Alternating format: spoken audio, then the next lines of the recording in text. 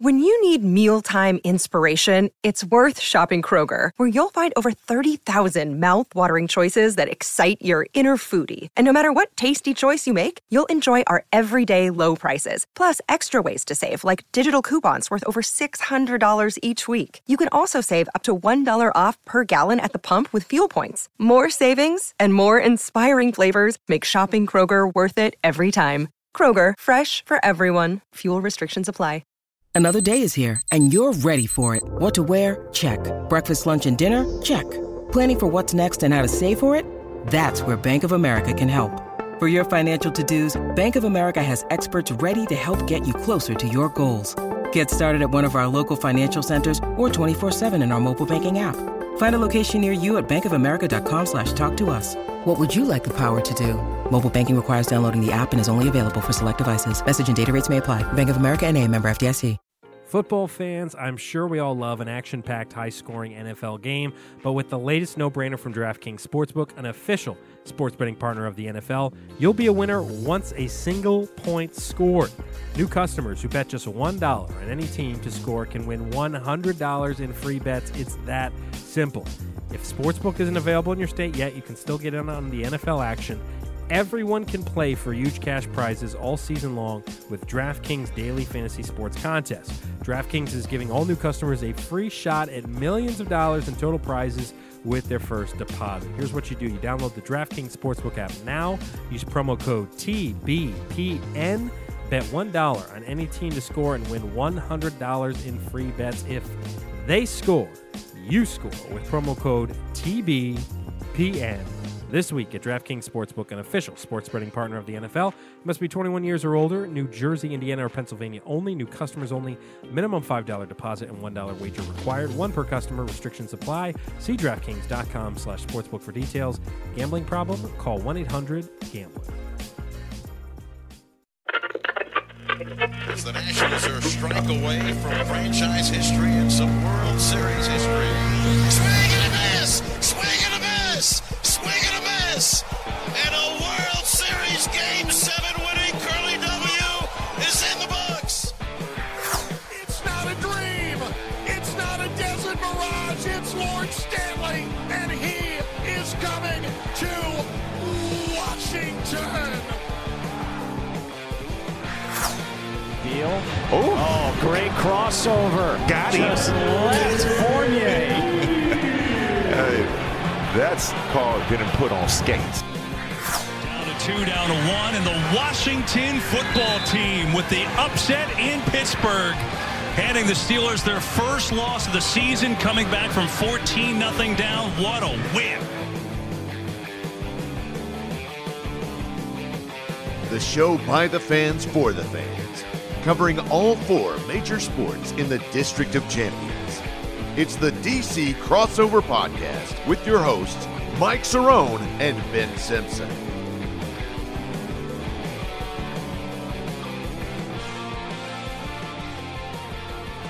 Hello and welcome to episode number 91 of the DC Crossover. I am Ben Simpson. That is Mike Cerrone. Glad to have you with us on a loser Monday as the Washington football team. Big L. The streak is broken.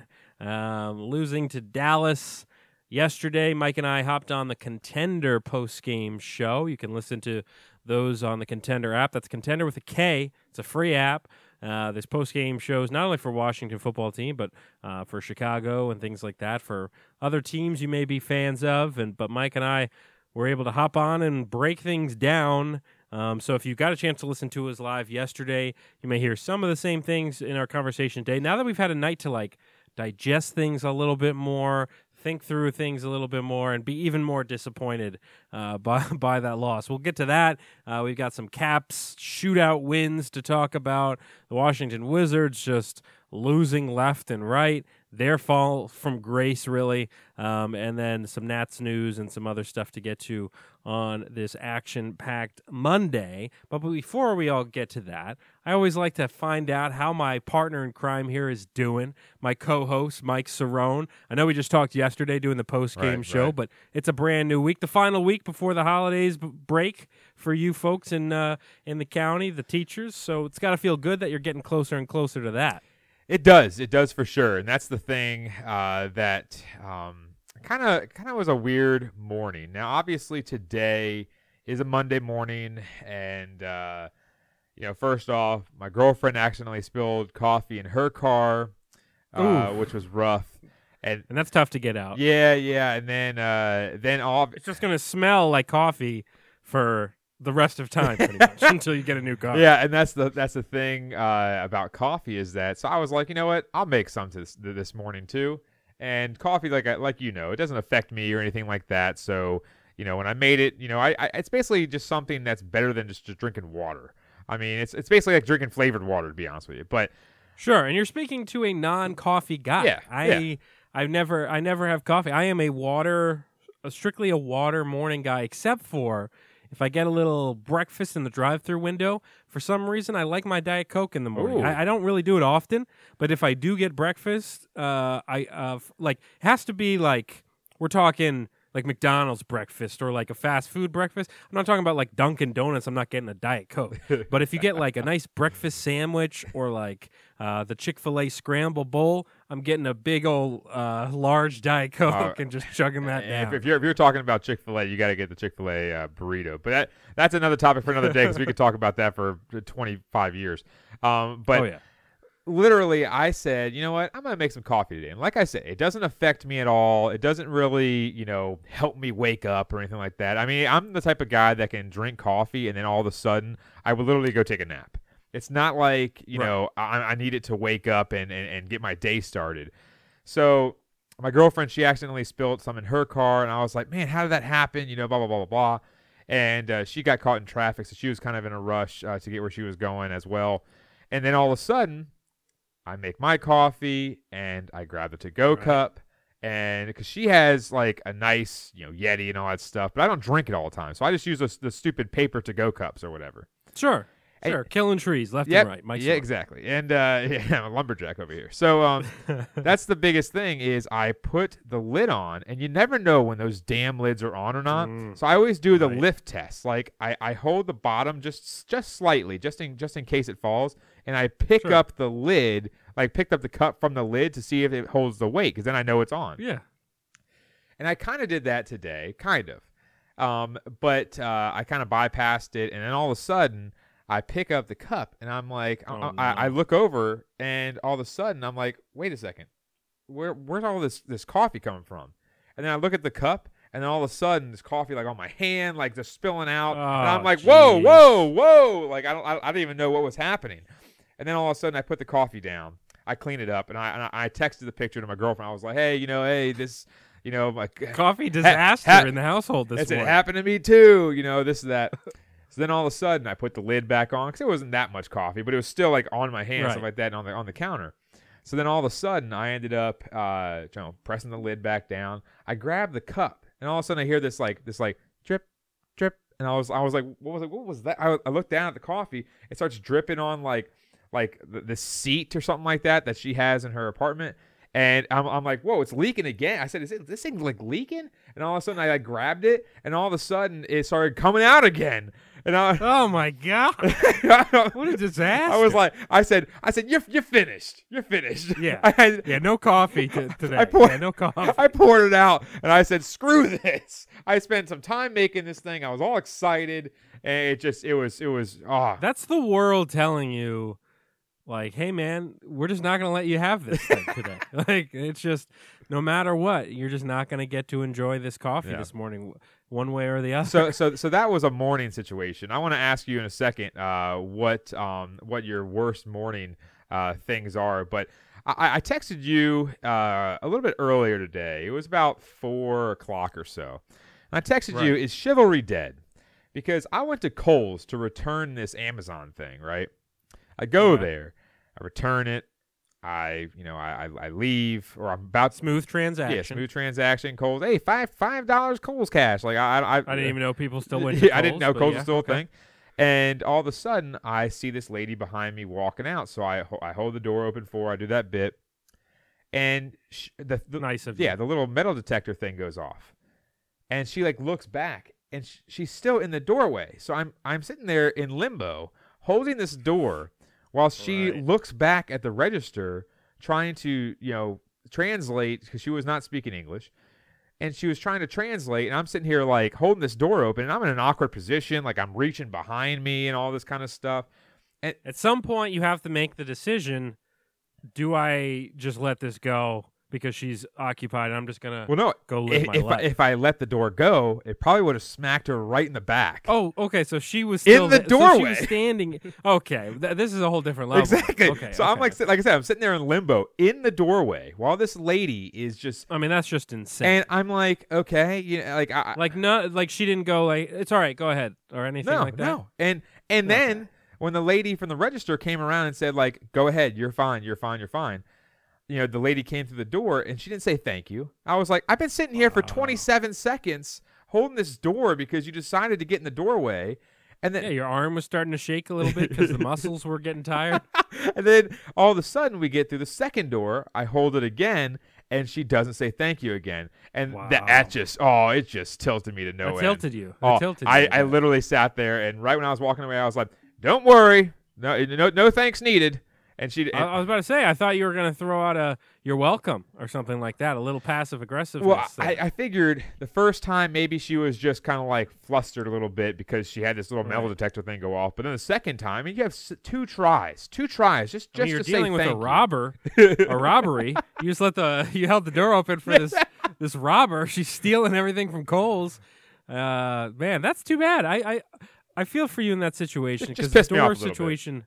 No, I'm with you because I think especially if it's just like a little, like let's say it was, she was walking right behind you. It was a quick thing. You held the door open for a second. She goes through.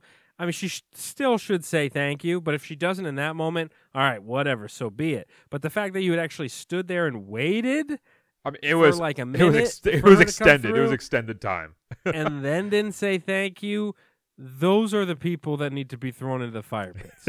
I mean, those are the worst of society. So, yeah, I'm with you. I'm totally with you on that because, I mean, I think you just have to throw, even if it's just a little, hey, thank you, that sort of thing. It goes a long way because you went out of your way. You wasted a minute or two of your life that you're not going to get back at the end. Dead. And exactly, dead. And this lady wasted those couple minutes, so the thank you to her because she really. I mean, that's just rude. It's rude. It's just. I mean, it's like, come on now. I'm not asking for much. I mean, honestly, that's why I said is like people in this world nowadays just don't care. They're all about themselves and stuff like that. And I'm not talking about politics or anything like that. I'm talking about just people in general, where it's like sure. It crosses all boundaries. It doesn't matter. Yes. All backgrounds, all political affiliations, all anything. There are jerks from all walks of life. It's the same thing. We have to deal with. It's the same thing as being on the road and saying, "Hey, I'll let this guy go through because he's trying to cross lanes of traffic or something like that." Like, give him a nice little wave. Or I'm Ellis Island, man. I let everybody in. Everybody's in. I let everybody in. When there's no wall when it comes to my car. I let everybody go in front of me. I'm a pretty generous merger. I'm pretty much like, hey, you want in too? Come on in. Come on in. Are you the guy? It could be 3 lanes over. Are you the guy that when you let somebody in, or no, when someone lets you in, I should say, and you have to know that they see your wave? 100%. So do you actually? I go hand up, kind of give a wave, and then you put it down, and then you got to put it back up again just in case they missed it. Maybe they looked down for a second. They were changing the radio dial or looking at the GPS. You got to put the hand back up. Say, just thank you again. I do the one wave. I go like this. I do the 2 fingers and the thumb up, so it's like I'm calling a strike in baseball. I go full hand up in the air. Dikembe Mutombo. I'm blocking it. What pisses me off though is when they don't wave when I let them in, especially in a precarious situation where it's like, hey buddy, I really stuck my neck out for you here. I mean, there's a 50 car pile up and I'm letting you cut in front of me here and you're not even waving at all. I don't know, man. I think next time I see you on the road, I might have to give you the old middle finger. I don't know. It might not happen. And then going real quick back, because I know we could go on with that for a while because I have some more other things to say, but I want to still hear about your morning situations. Like, what has happened to you and I'm not saying this morning was like detrimental. It did rick me a little bit that I had to basically not have the drink I just made, and I was thirsty and parched, and I wanted to have something that wasn't water. So tell me something that is happening I guess you could say in the last couple of years that has really tilted you in the morning? Oh, well, my life now is just waking up at like midnight to get a crying baby, going back to bed, and then like an hour later she starts crying again, and I have to go get her again. And then I look at the clock suddenly, and it's like, oh crap, it's time to wake up, and I got like 2 hours of sleep. So that's my life right now, really. Right. Besides that, pre-baby, I mean, nothing much. I think it was always one of those things where it's like super cold in the morning, and your car's taking forever to warm up, or like, you know, you forget something at home and you're like halfway to work and you're like, it's too late for me to turn around now. Just like for me, it always tilted me if I left my charger at home and I'm like, all right, now I got a finite amount of battery to work with today because I'm clearly going to be playing games on my phone and working. You know, that sort of stuff is what always used to annoy the crap out of me, especially because it's kind of a pain in the ass to get out of my neighborhood. Yeah. So if you forget something, trying to get back, like you're going on Route 50, there's buses, there's cars all over the place. Yeah, you're screwed. It would be an impossible thing. So that would always tilt me the most. But right now, what tilts me is just I get no sleep. I mean, it's like I'm like on a reality show or something where I'm like Survivor. Yeah. I mean, I'm just getting no sleep. I'm at the point, just going back to what you said about because I've been to your house before. Going back to having that I have to trek back through the neighborhood or whatever. Right. The problem is I love having a parking garage and I have it attached to my building. I love having that, but the problem is that I have to go up to the third floor. So it's like I'm literally doing a NASCAR or a Hot Wheels. It's like a Hot Wheels track. And I'm sitting there going around. So literally when I get to my car, if I forget something in my car, it's usually a 50-50 that I'll go back or not. Because it's like, I need to get down this, I need to go down the loop-de-loop here because I can't keep going up and down because it just tilts me. And I don't want. See, I'm lucky about that, where my car is just right there, just outside the house. But no, we all have our burdens in the morning for sure. And some of us spill coffee all over ourselves and deal with all that. But remember, people, always say thank you. Somebody holds the door open for you. If you don't say thank you, then you're part of the problem. Let's hit up the rewind real quick and talk a little bit about the previous week in DC sports, starting with the Washington football team. Now fall to 6-7 after the 4-game win streak is broken. Still second place in the NFC East, still in the wild card hunt. We'll get to that later, but 27-20 the final here. This team was down 24-0 at one point, including 18-0 after the first quarter, but able to come back and make it a one-score game somehow. Taylor Heineke, 11 for 25, 122 yards, a touchdown, and a pick. Scary Terry, no catches in this game and left the game early with a concussion. A rough day for him for fantasy football owners. The Cowboys, 5 sacks and a pick. Washington football team, 3 for 14 on third downs. And Cole Holcomb did have an impressive pick 6 within the last 5 minutes, made it a one-score game. But you had this Kyle Allen fumble, which we didn't really talk about much on the postgame. We'll talk about that in our segment. I want to get your thoughts on that play specifically because we did have James Flippin from the Contender did tweet at us thinking that, mentioning for his thoughts were that shouldn't have been called a fumble. We'll get to that in a bit. And one last note on the Washington football team is Jonathan Allen has entered COVID protocols and could be missing next game, which is a huge loss because this line is already missing Montez Sweat, already missing Chase Young. We got nobody rushing from the edge, and now you lose Jonathan Allen, arguably your best defensive player this year. That would be rough. But we'll talk about that in a bit. Let's move over to the Caps. So the Caps are 17-5-6, 40 points, first in the Metro Division. They had a pretty good week, I would say, except for the loss for the Penguins, but we'll get to that in a second. On Monday, they beat Anaheim 4-3 in a shootout, which is, mind-blowing that we won in a shootout somehow.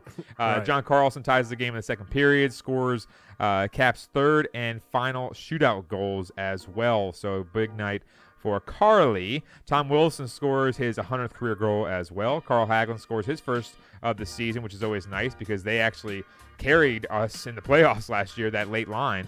And Ovi gets 20th and 21st assists of the year, just racking up the points, Alex Ovechkin. And again, on Friday, about 4 days later, they lost to the Pittsburgh Penguins, our arch rival, 4-2. So Penguins, the Penguins getting back at us as that 6-1 loss earlier in the season when we just demolished them. 3-0, the Penguins were up after 2 periods. Kuzi and Eller scoring the third, but it just seemed to be too much because being down 3-0 going into the last period, even though we did lose the Panthers being up 4-1 early last week. That was too much for the Penguins because obviously they beat us 4-2. Wilson left the game with upper body injury, and Martin Fehérváry left the game after his hit from Brock McGinn, even though Martin Fehérváry was back for Saturday's game against Buffalo, where we did win in a shootout again, 3-2. Once again, these shootouts, hello, we're on a roll now.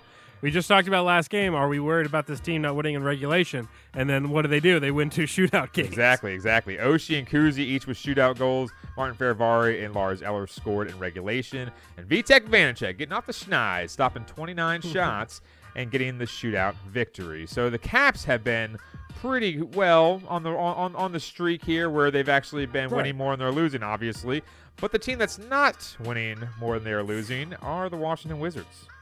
Yeah, they have been bad, and this was not a great week. Monday losing to Indiana, kind of the rematch of the play-in game from back last year. 116-110. Domantas Sabonis, big game for him, double-double, 30 and 10. Beal, nice game, 34 points, but the Wizards still lose. They allowed 21 points off of 12 turnovers and trailed after the first quarter, and this is the MO for this team lately, is they go down early and they just aren't able to climb out of that hole. Wednesday, they beat the Detroit Pistons in overtime. The Pistons that have not won in like 11 or 12 games, they took the Wizards in overtime, which is insane. 119-116. Kyle Kuzma does hit buzzer beater 3 in OT. He had 26 points, a nice day for him. Beal at 25. But the big story from this one is the Wizards blowing a 13-point lead in the fourth quarter to, again, the Detroit Pistons, who, as a Pistons fan myself, they are the worst team in the league, and you should not be blowing 13-point leads to them. Saturday, the Wizards' bad luck continued. They lost to Utah 123-98. Fourth loss in 5 games, 9th loss in 14. Daniel Gafford, a double-double, 14 and 11. The Jazz going a big run to end the third quarter, 13-4. And Kuzma was out of this game due to COVID protocols, so they missed his scoring for sure and lose that game. And then the final note on the rewind, while the MLB lockout is still going on, you can still sign guys to minor league deals, and the Nats did just that. A couple names that you may recognize. One is Maikel Franco, longtime Philly, and the Nats signed him, 29-year-old third baseman. Really a low-cost, low-risk type move here. You bring him to camp, you see what he's got. You can always move him to another team. He was on the Orioles last year, didn't really do much, batted .210 and 403 plate appearances last year for the Orioles. He's more there for the possible pop you can get from him, so we'll see there. And the other move this week, D. Gordon, or D. Strange Gordon is what he's known as now. He added Strange to his last name last year, in case you missed that. They signed him to a minor league deal. He was always the guy known for his speed, and he's kind of at the tail end of his career. Didn't crack the majors last year. He was in the Pittsburgh minor league system, if I believe so. And didn't crack his the last Pittsburgh lineup. And if you don't crack the Pittsburgh lineup, then you know you're not very good. My God. Last major league appearances were back in 2020, where he hit 200 with a .268 on base percentage in 33 games for the Seattle Mariners. Not giant news, either one of these ones, but it's the only thing you can do right now is sign guys to minor league deals, and so the Nats are bringing in a couple guys to camp. Maybe you get something out of him. They did the same thing with Jordy Mercer, brought him in on a minor league deal. He had a good spring, and he ended up on the roster the whole season. So you never know, and with a team that's rebuilding, one of these guys, let's say he has a hot spring, could stick around for a couple months, maybe use him as trade bait. We'll see. But those are the only two things to report from the Washington Nationals side of things. It is time to talk a little football. The Washington football team. So, as I mentioned, Mike and I talked about this game for an hour yesterday, so we won't spend too much time on this, but we'll just hit some key points in case you missed that. Go back and download post-game the show. post-game show. Yeah, post-game show is on the Contender app, so you can go back and listen to that. So 27-20, the final here. Just some key things to talk about from this one that we talked a little bit about yesterday. And the first one I'd like to start with is Taylor Heinicke, because obviously you and I have gone kind of back and forth on the guy, just like, he has played this year where he was off to a bad start. He really pulled it together in this win streak. And then yesterday, you and I agreed when we talked over text that he just looked nervous. I mean, this is one of the first times I feel like we've seen Taylor Heinicke just look off and look a little nervous and kind of maybe the spotlight of the rivalry and the fact that this team is actually in the playoff hunt again. It might have caught up to him because Taylor Heinicke did not look comfortable pretty much at all yesterday. He made one big pass, which was the one to Cam Sims that ended up as a touchdown. I'd say that's the only notable pass I can even remember from the day. He had, there were some drops and things like that. Obviously, Terry McLaurin couldn't pull down the big play when he had an opportunity, and there were a couple other drops. But overall, a really, really bad performance from Heinicke, and not a great sign for a guy who this team's going to really need if they want to make a playoff run here, Mike. Yeah, and not to mention when you're talking about he kind of looked just kind of flustered. I think that he was honestly just not prepared to go out there. And I said this on the postgame show. I don't think that Scott Turner prepared him well enough to go out there and, like I said before, win the game for them and make a huge comeback. Now, did they expect to go down 18-0? I don't think so. Did they expect to go down 24-0? I don't think so. I mean, I don't think any team expects to go down 24-0. But 18-0 felt like it was literally you can clap your hands and all of a sudden it was like poof, 18-0.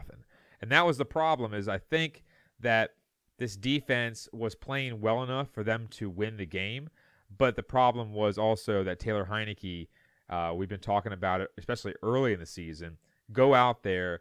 And we're not telling you to be a game manager because obviously Alex Smith in the later part of his career, even in his prime, people were calling him a game manager.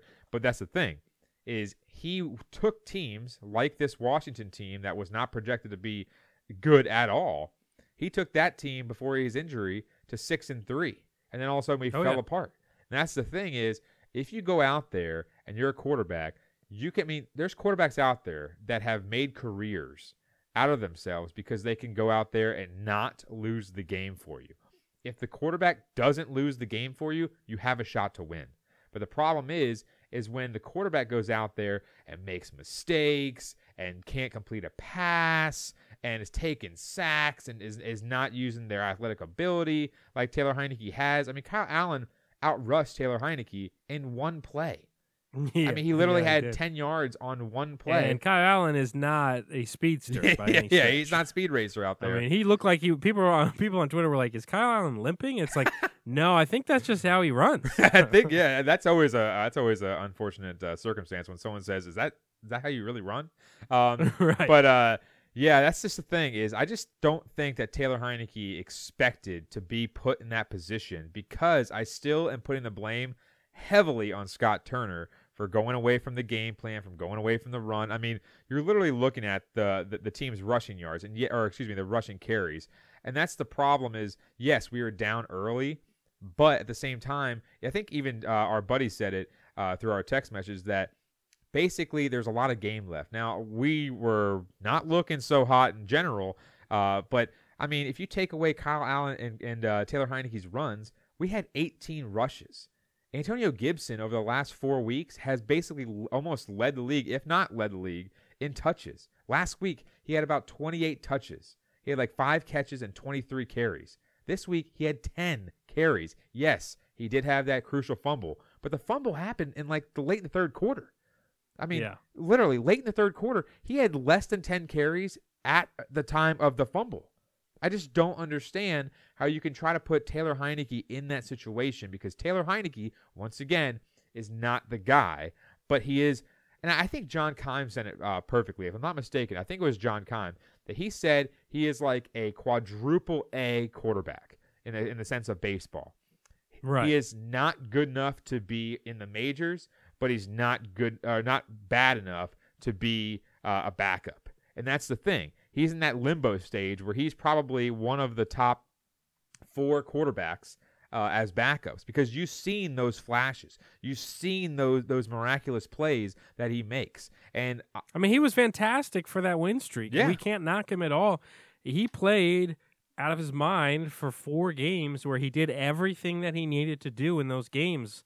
And, all credit to him. And he showed those flashes of being a like you mentioned, a great, solid quarterback. And yesterday just showed that, okay, he can carry this team at times, but he's still not a fully complete starting quarterback in the NFL. Yeah, and that's why you're seeing guys like Mike Glennon get these type of contracts to go be a starter in Chicago or wherever it was at the time. I believe it was in Chicago. And now he's going out there and he's starting for New York because Daniel Jones' injury, and he has plenty more weapons than Taylor Heineke does.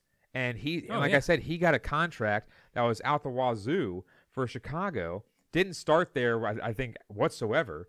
And then all of a sudden you're looking at him going out there and just blowing it for New York, and they're just getting blown out left and right. They're terrible, and they have a decent team. I always said that New York has a decent team. They got weapons. Their defense is not that bad, but it's just the quarterback play. And that's why you're seeing Taylor Heineke go out here with not a lot of weapons. Logan Thomas has basically been on the bench for 90% of the season so far, and he was supposed to be your number 2 target. You have Antonio Curtis Samuel's been non-existent. Yeah, exactly. Yeah, as you said on the postgame show, he's been on the milk carton for a long time too. And it's just bad to see a guy go out there.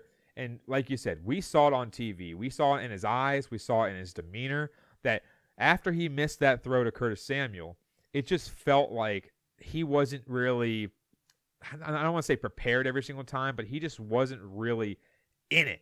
And when I say in it, I mean like he wasn't, and I'm not saying like he didn't have the heart or he doesn't have the IQ or anything like that. Right. But you put the ball in a Drew Brees, a Tom Brady, a Peyton Manning, Aaron Rodgers, you put the ball in those guys' hands, they're going to go out there and make something happen. But he's not them. So you have to make sure you plan around his strengths. And yesterday, now, I'm not saying that it's not in their playbook, but it could be in their playbook. Why not do some RPOs or something like that with him? Use his legs. Do something that could be off the cuff. I don't think Dallas would have expected that. But, I just think that Dallas was, with getting some guys back on defense, they just flustered him, and Scott Turner just didn't put him in the best spot to win.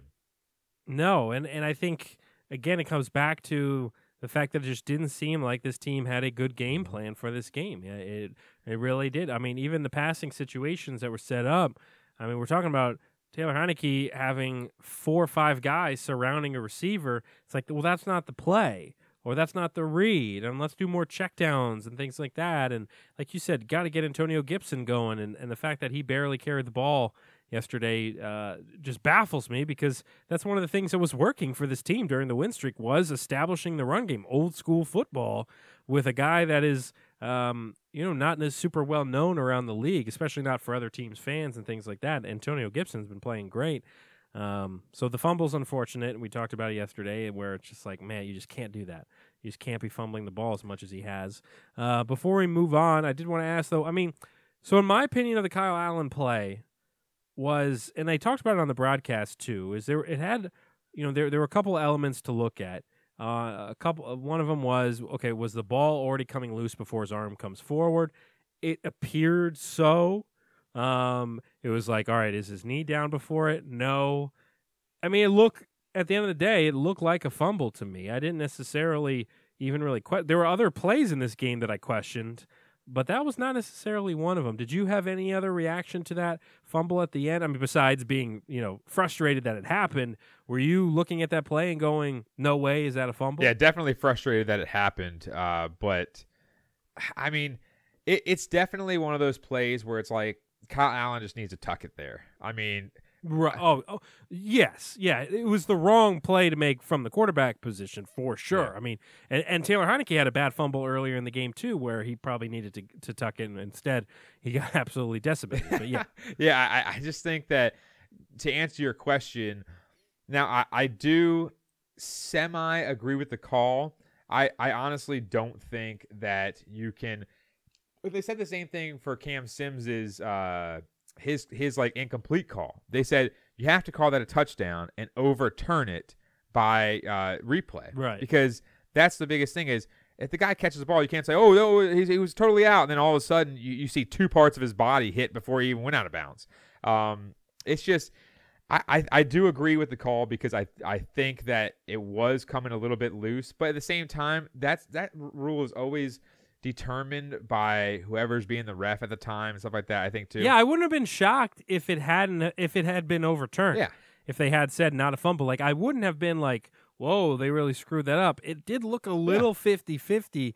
So I'm kind of with you on that. I also don't like I don't know why, but I just don't like Dean Blandino or Mike Pereira. I think it's so annoying when they're like, "Oh, let's go to Dean on this one." Like, I don't care what Dean has to say. All I care about is what the rule is. Don't tell me what your opinion I'm with you. is. Like, when they first introduced having the ref as part of having like an old ref as part of the broadcast team, it was interesting at times when it first got introduced, because it was like, okay, now we get the ref's perspective on what could be going on here.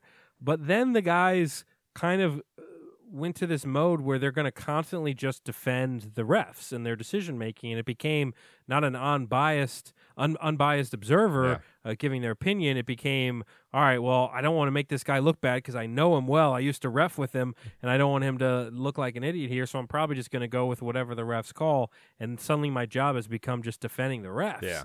And that's where it's like, all right, well, then we don't need you. We don't need you on the broadcast because we know what you're going to say before you say it. Yeah, and that's the funny thing, too, is that they're always like, oh, yeah, this is my decision. You know, I think this play should probably stand. And all of a sudden, like you said, they'll say, oh, yeah, it's overturned. They're like, I don't really know about that one, but at the same time, you know, that they're in the game. And they're like, I could see why he called it that way. I wouldn't have, but I could see why he called it that way. It's just annoying. It's like, no, I want a guy to be on the broadcast to go, you know, that is a crappy call. Yeah. Or like, you know, like, I don't know what he's thinking there. You know, obviously they're not going to blow it out to too much proportion, but still, you'd like an unbiased opinion. It's the same thing in the NBA when they've got Steve Javie and other guys hop on the broadcast and give their opinions, and it's just like, I mean, look, officiating is an extremely tough job. There's a reason why officials are dropping like flies in the lower leagues, because nobody wants to do it anymore, especially now with all the cameras and replays. But, you know, at the same time, these guys are missing pretty obvious calls, and that's the bigger issue we have. And that's another thing, too, is looking at the broadcasters nowadays.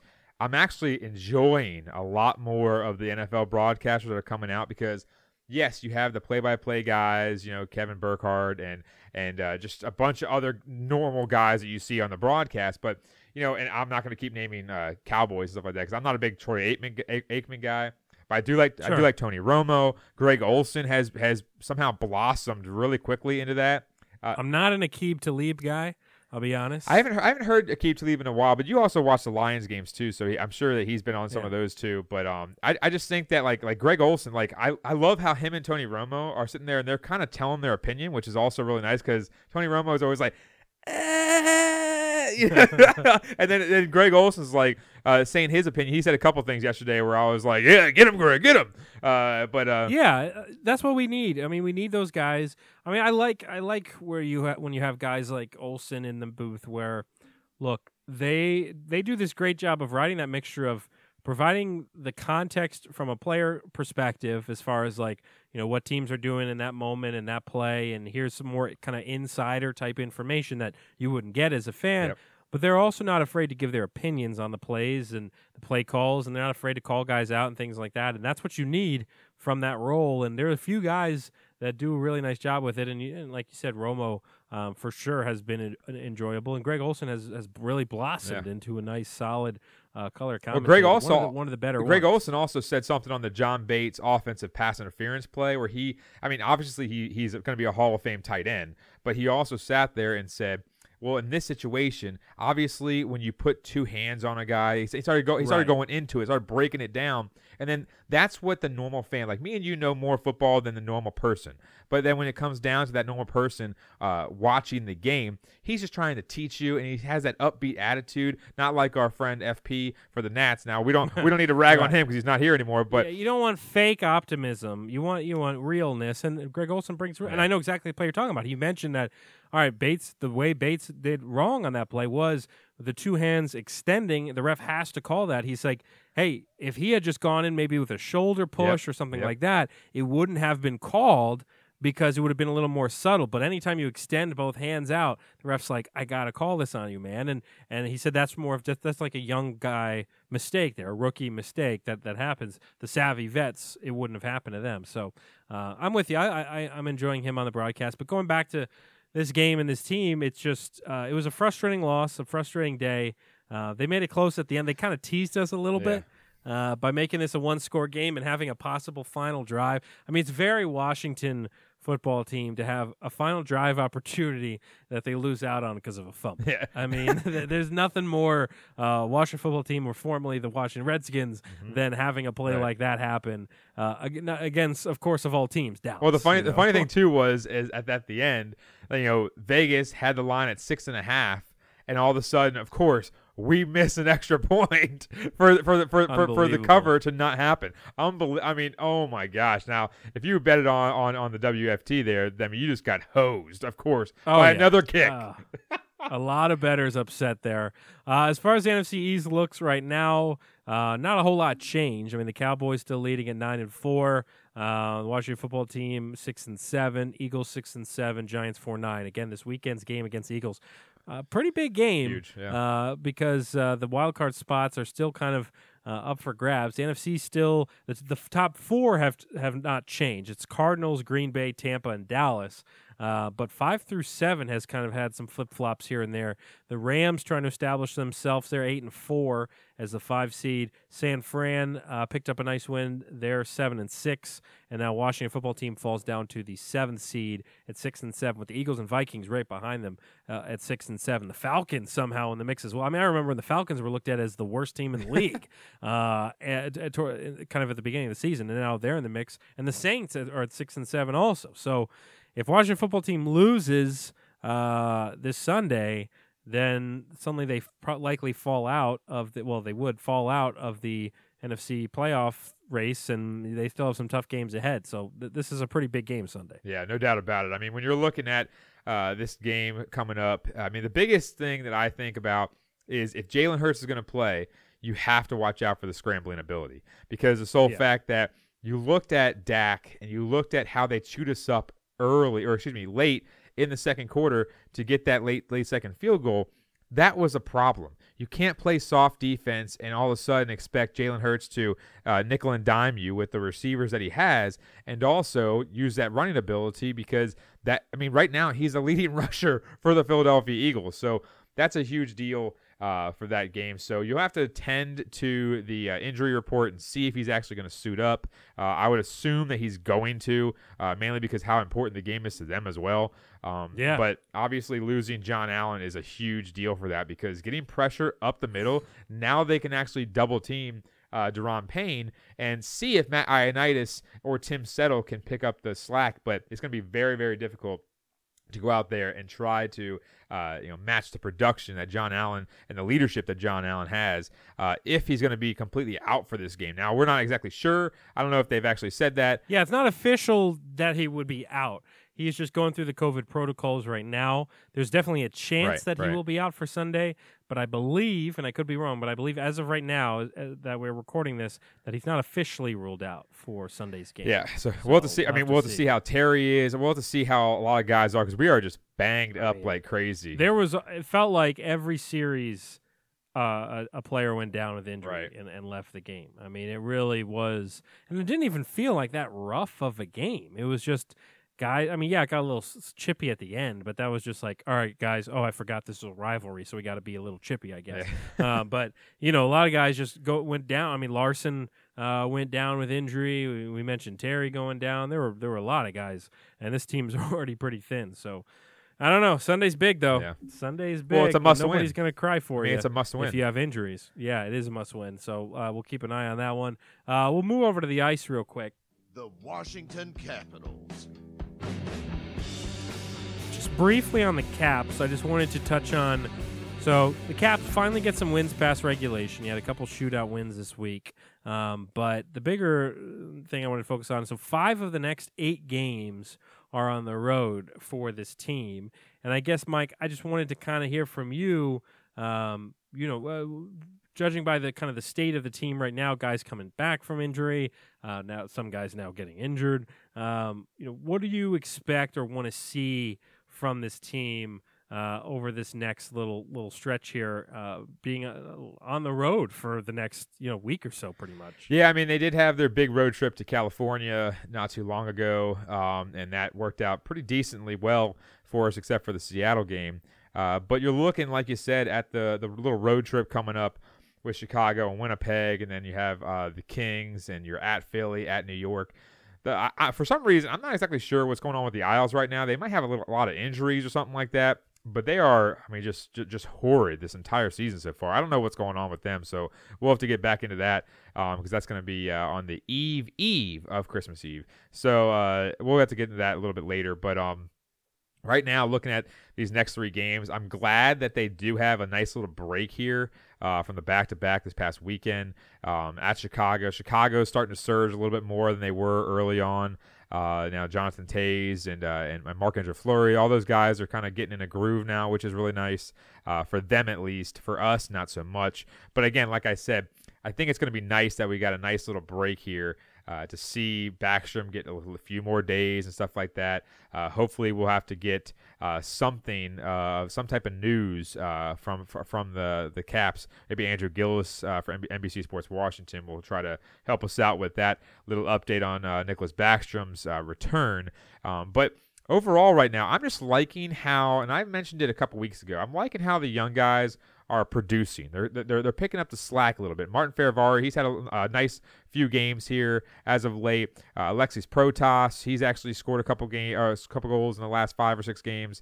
So they're picking up the slack a little bit. And the good thing about this recent stretch of games, you could say, is that they're still scoring. That's the biggest thing. If you date back all the way to November 26th, right before the whole entire Thanksgiving weekend and all that kind of stuff, I mean, they scored 4 goals against Florida, 4 goals against Carolina, 4 goals against Florida again, 3 against Chicago, 3 against Columbus. I mean, you go all the way down the map. They haven't scored less than 3 goals, I should say, in the last 10 games or something like that. So when you're looking at it, they're out there scoring goals, and that's keeping them in it for a lot. It's taking some pressure off the goalies. But when you're looking at the Caps stretch coming up, Winnipeg, they're always a 50-50 team, Jekyll and Hyde type team. But Chicago, like I said, Wednesday is going to be a pretty good game because of the sole fact that Chicago has been pretty above average over the last 10 games or so. So we'll have to see what happens in that game in the Windy City. But just looking at how they've been performing as of late, I'm not too worried about it. And actually, I should correct myself. They did only score 2 goals against Pittsburgh on Friday, but I kind of blocked that out of my memory. But you're looking at it, and I'm just liking what I'm seeing. But like you said about the whole entire injury report, I'm hoping that Nicklas Backstrom can make an appearance before Christmas. That's my biggest goal. Is I would like to see him at least once in the next 5 games. It would be nice. That's a guy who has been sorely missed, not only by the team, but by the fans. Yeah. I mean, Backstrom is a fan favorite for sure. It's nice to have Oshie back for sure. So, yeah, we'll keep an eye on things.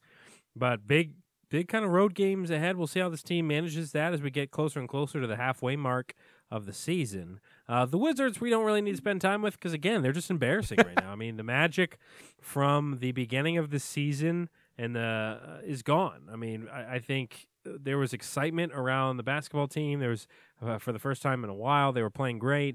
And I feel like all that goodwill and magic is just gone right now. This team is just not playing that well. And even on nights where Beal scores 30+, the defense gives up a ton of points because Bradley Beal is not that great of a defender, so you're not going to get much from him there. Spencer Dinwiddie's still not playing great, playing timid at times, and they're just not figuring this out right now. And so it's a big task for Wes Unseld Jr. to figure this thing out, Mike, because, man, to go from like one of the best teams in the league to now I think they're down in 7th in the East now and falling fast. There's still plenty of time, obviously, to turn it around, and the expectations were probably this team was going to be like a 7th place type team. But man, to start the way they did, they are so far away from that now. Yeah, I mean, it's just it's been ugly. Yeah, and the thing about it is that the defense has faltered so much to the point where, I mean, our average for our defensive points per game has gone up by like 2 or 3 points. And that's just the biggest thing is now we're in red numbers when it comes to point differential, which is something that, I mean, you look at some of the games against the Jazz and so on and so forth.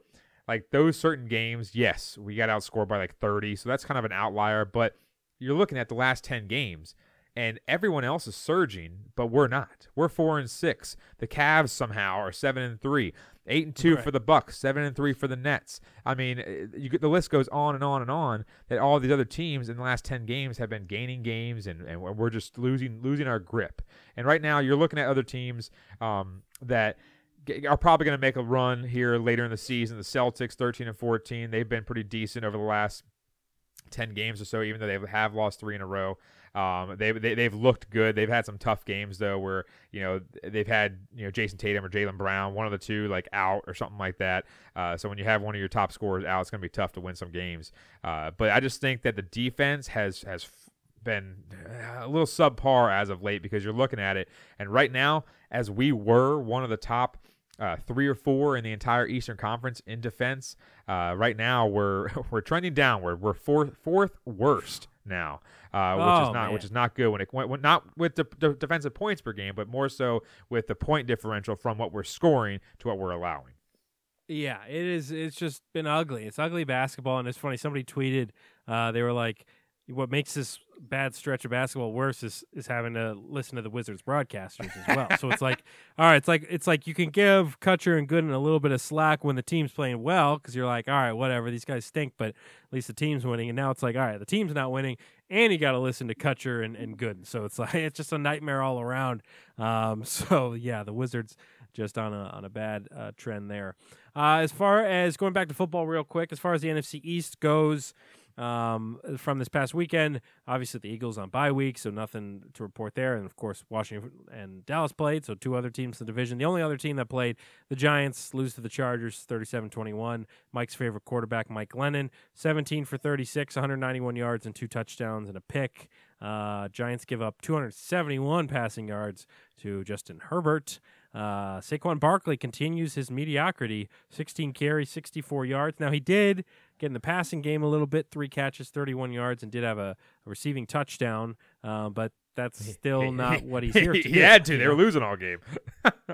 Yeah, and Kyle Rudolph, couple catches, 66 yards, couple big plays from Rudolph. As far as the forecast on this for the week ahead, of course, Washington football team playing Sunday, 1 p.m. against the Eagles. The Caps, Wednesday at Chicago, Friday at Winnipeg, Sunday versus L.A., so 2 roadies and then a home game. The Wizards, big week for the Wizards, a lot of games here as they start their 6-game road trip. So this has already been a bad stretch here for the Wizards.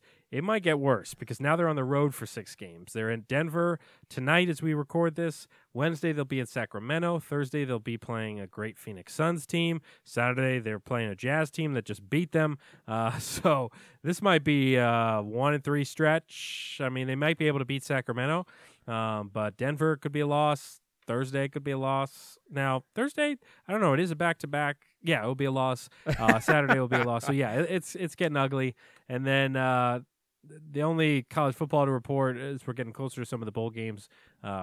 Saturday, the Radiance Technologies Independence Bowl. Mike, I know you've had this one on your calendar. Eastern Michigan versus Liberty for those who are interested. I'm a stockholder of the Radiance Technologies. Exactly. Yeah, everybody knows Radiance Technologies Independence Bowl. Let's hit up the final lap, 90 seconds, some bigger stories in sports. Here we go. Of course, one of the saddest news to come out in the past week was Demaryius Thomas's death. I think died at, 33, something like that.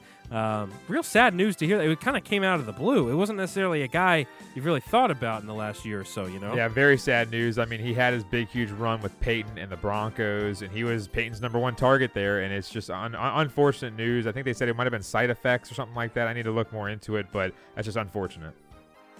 Urban Meyer threatens his staff as these leaks continue out to the media. The latest leak said Meyer and Marvin Jones had a screaming match, and that he called his assistant coaches losers. I don't know what's going on down there. Thank God. The guy's grinding on women at his restaurants, and he's calling his assistant coaches losers.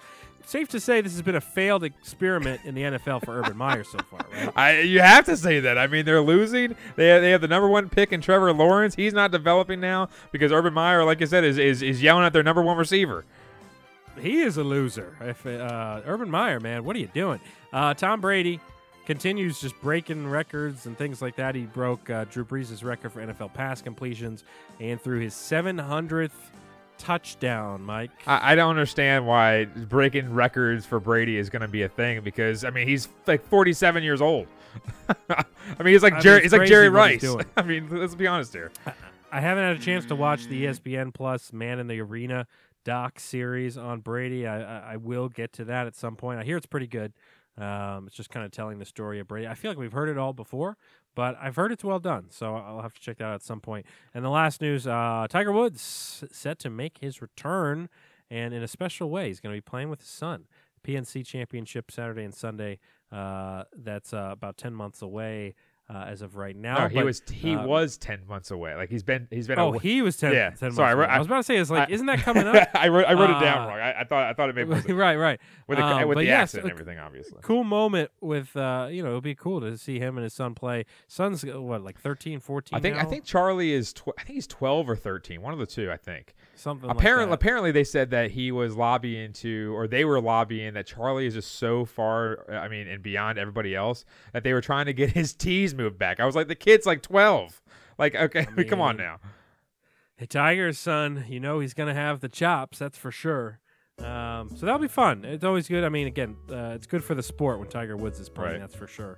Let's hit up the trivia questions here. I've got my Detroit trivia. So here's how this works. If this is like your first time listening or something like that, Mike has some DC sports trivia questions that he feeds me. And we discovered a while back that I have the same game just with Detroit sports. So while Mike is not a Detroit sports fan, it's always fun to throw some questions at him just because he is a sports fan. So he's got some knowledge, obviously, just to see what he knows. The pressure is more on me than it is on him because I follow both Washington and Detroit. But nonetheless, we have fun with the trivia questions. So I'll let you go first here today, Mike, and then I'll hit you with the Detroit one. Alrighty, so I told you that this card has been the best card so far that I've gotten out of this game. Yeah, you've been using that one. Nice. It only took like 26 episodes or something like that. Right. So here we go. So I asked you the two that I think you would know the most, but this one is going to be a WFT/Redskins question. Okay. In 2006, to what team did the Redskins trade quarterback Patrick Ramsey just 4 seasons after making him a first-round draft pick? Oh, boy. So woo boy chicken. In 2006, to what team did the Redskins trade quarterback Patrick Ramsey just 4 seasons after making his first-round draft pick? Now, I believe he wore the number 11. I think I have his jersey. I think I've only worn it like 3 times, though, ever. Right. Yeah. Patrick Ramsey. Okay. Patrick Ramsey. The Rammer. Yeah, they call him the Rammer. I remember Ramsey. I definitely do. And I remember the Rammer. Man. Patrick Ramsey. Where did he get traded? Okay, I do get a question. Okay, I mean, an obvious question would be, what division did the team that he traded him for? So this gives me a 25% chance.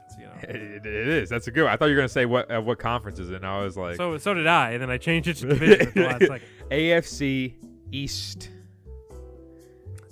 The AFC East. Gotcha. Okay, so I have a 25% chance.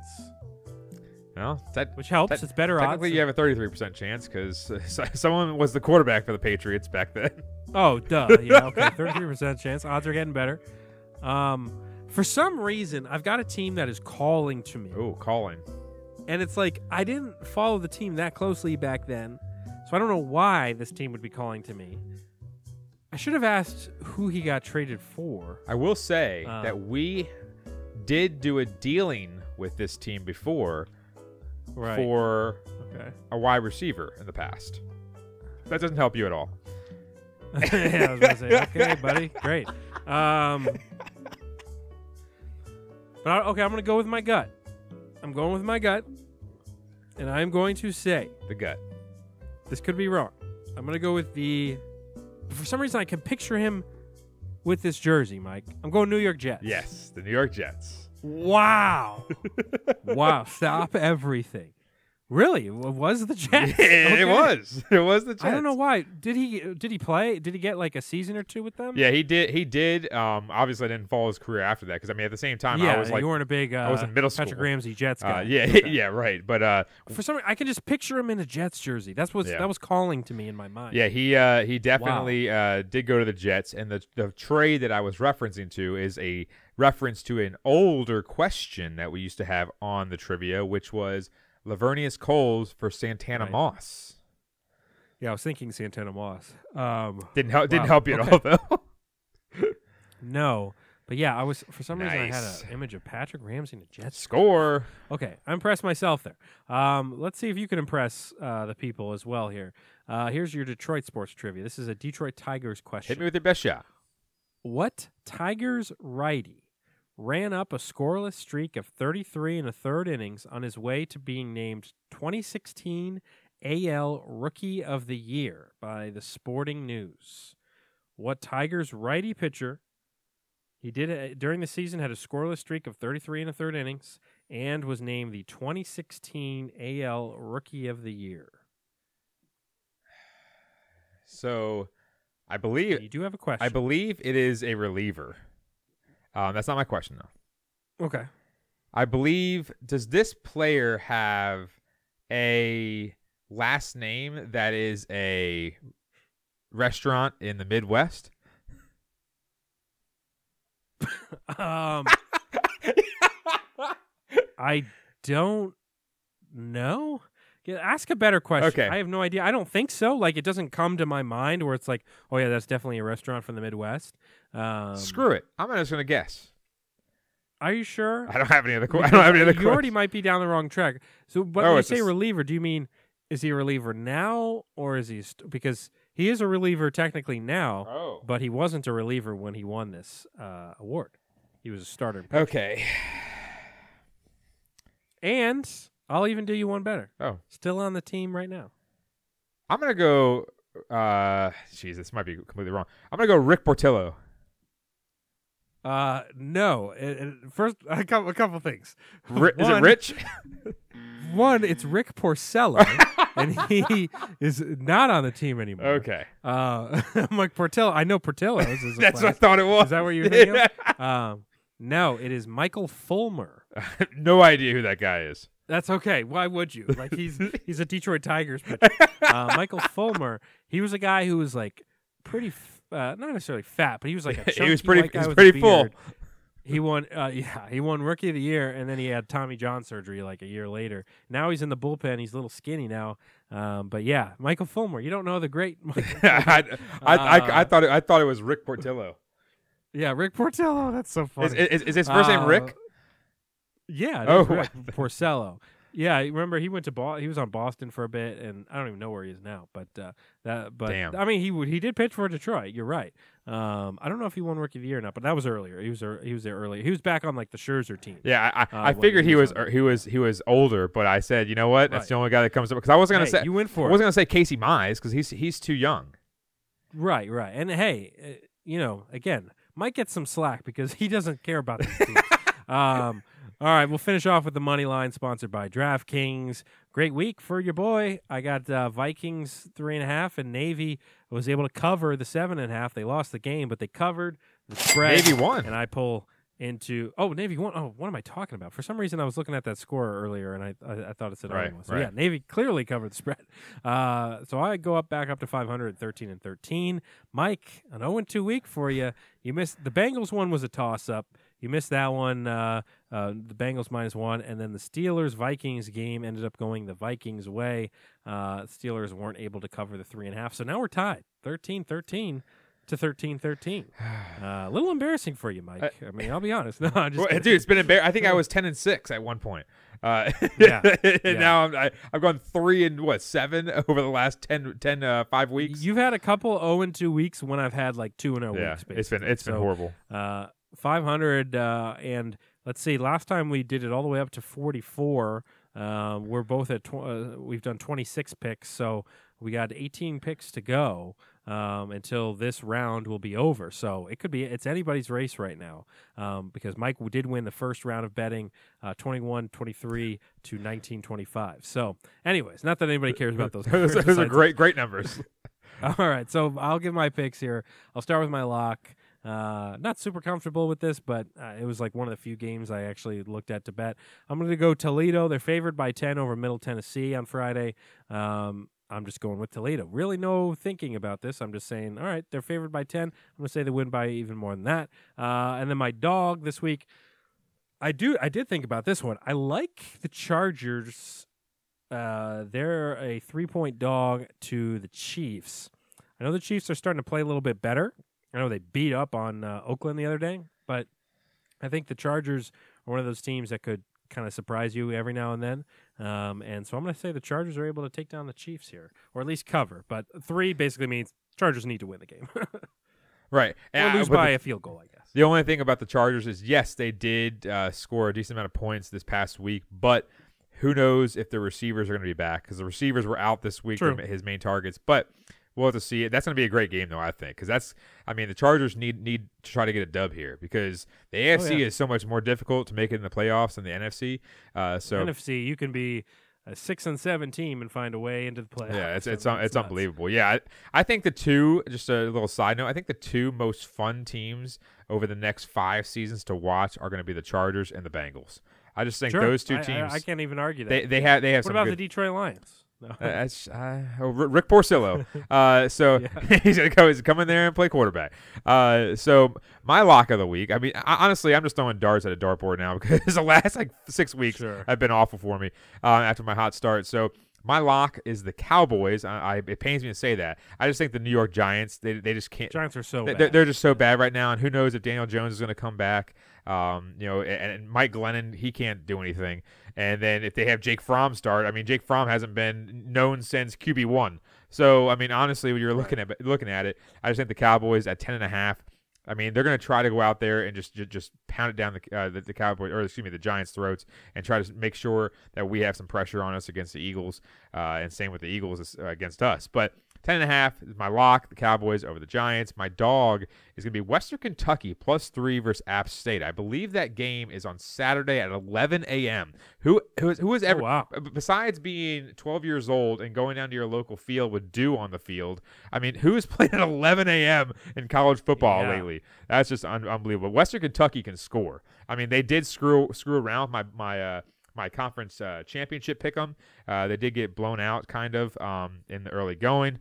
But at the same time, Western Kentucky, they can score. They throw it a million times. I think their quarterback, I think his name was like not Mbappe, but it's like a Fepe or something. That's some weird name. He just slings the rock left and right, and they just make plays happen. But against App State's only letting in like less than 20 points a game, so it's going to be a good game. But Western Kentucky can score, so I think they might win this one outright. But they have +3, so that's my dog. That is our money line, sponsored by DraftKings. You'll hear an ad at the beginning of the podcast with some promo codes and things like that. Feel free to check that out. And as always, definitely check out the Contender app here. Again, it's Contender with a K. It's a free app. You can hear us do not only our podcast, but also live post games and specials and things like that. Download that app today. And follow us on Twitter at the DC Crossover and at Cerrone16. We tweeted out today, next week, Mike and I, we're going to make things a little different next week because we're heading into Christmas and that sort of stuff. We want to take a step back from sports. If you listen to this podcast, you know that we like to dive into other stuff. But next week we will be airing our Festivus grievances. Next week, we're going to just bring up the things that really our old segment grinds our gears and things like that we used to do from this past year. We'll be, or just in general, we'll be airing our grievances on that one and probably doing some other Christmas-themed games and things like that. And then before the end of the year, Mike and I will talk about some of the biggest moments this year from DC sports also. So a couple fun shows before the end of the year here is there's only a few weeks left. It's crazy to think 2021's almost done. But we appreciate you guys taking the ride with us all year long since we started bringing the show back at some point in the summer, I think it was. And now we're at 91 episodes. Next thing you know, we'll be at over 100. It's crazy. Yeah, it's crazy. I wonder what we're going to do for that 100th episode. I mean, obviously that's... Yeah, we got to do something special for sure. It's like 2 months away, but still. Yeah, we'll definitely do something fun, maybe a good draft or something. It's crazy to think that we'll get to that milestone. We appreciate those who've been with us the whole way. Besides that, people, again, big game this Sunday against the Eagles. I mean, we thought the Dallas game was big. Dallas game was big, but it was just more of like big because they're a rival.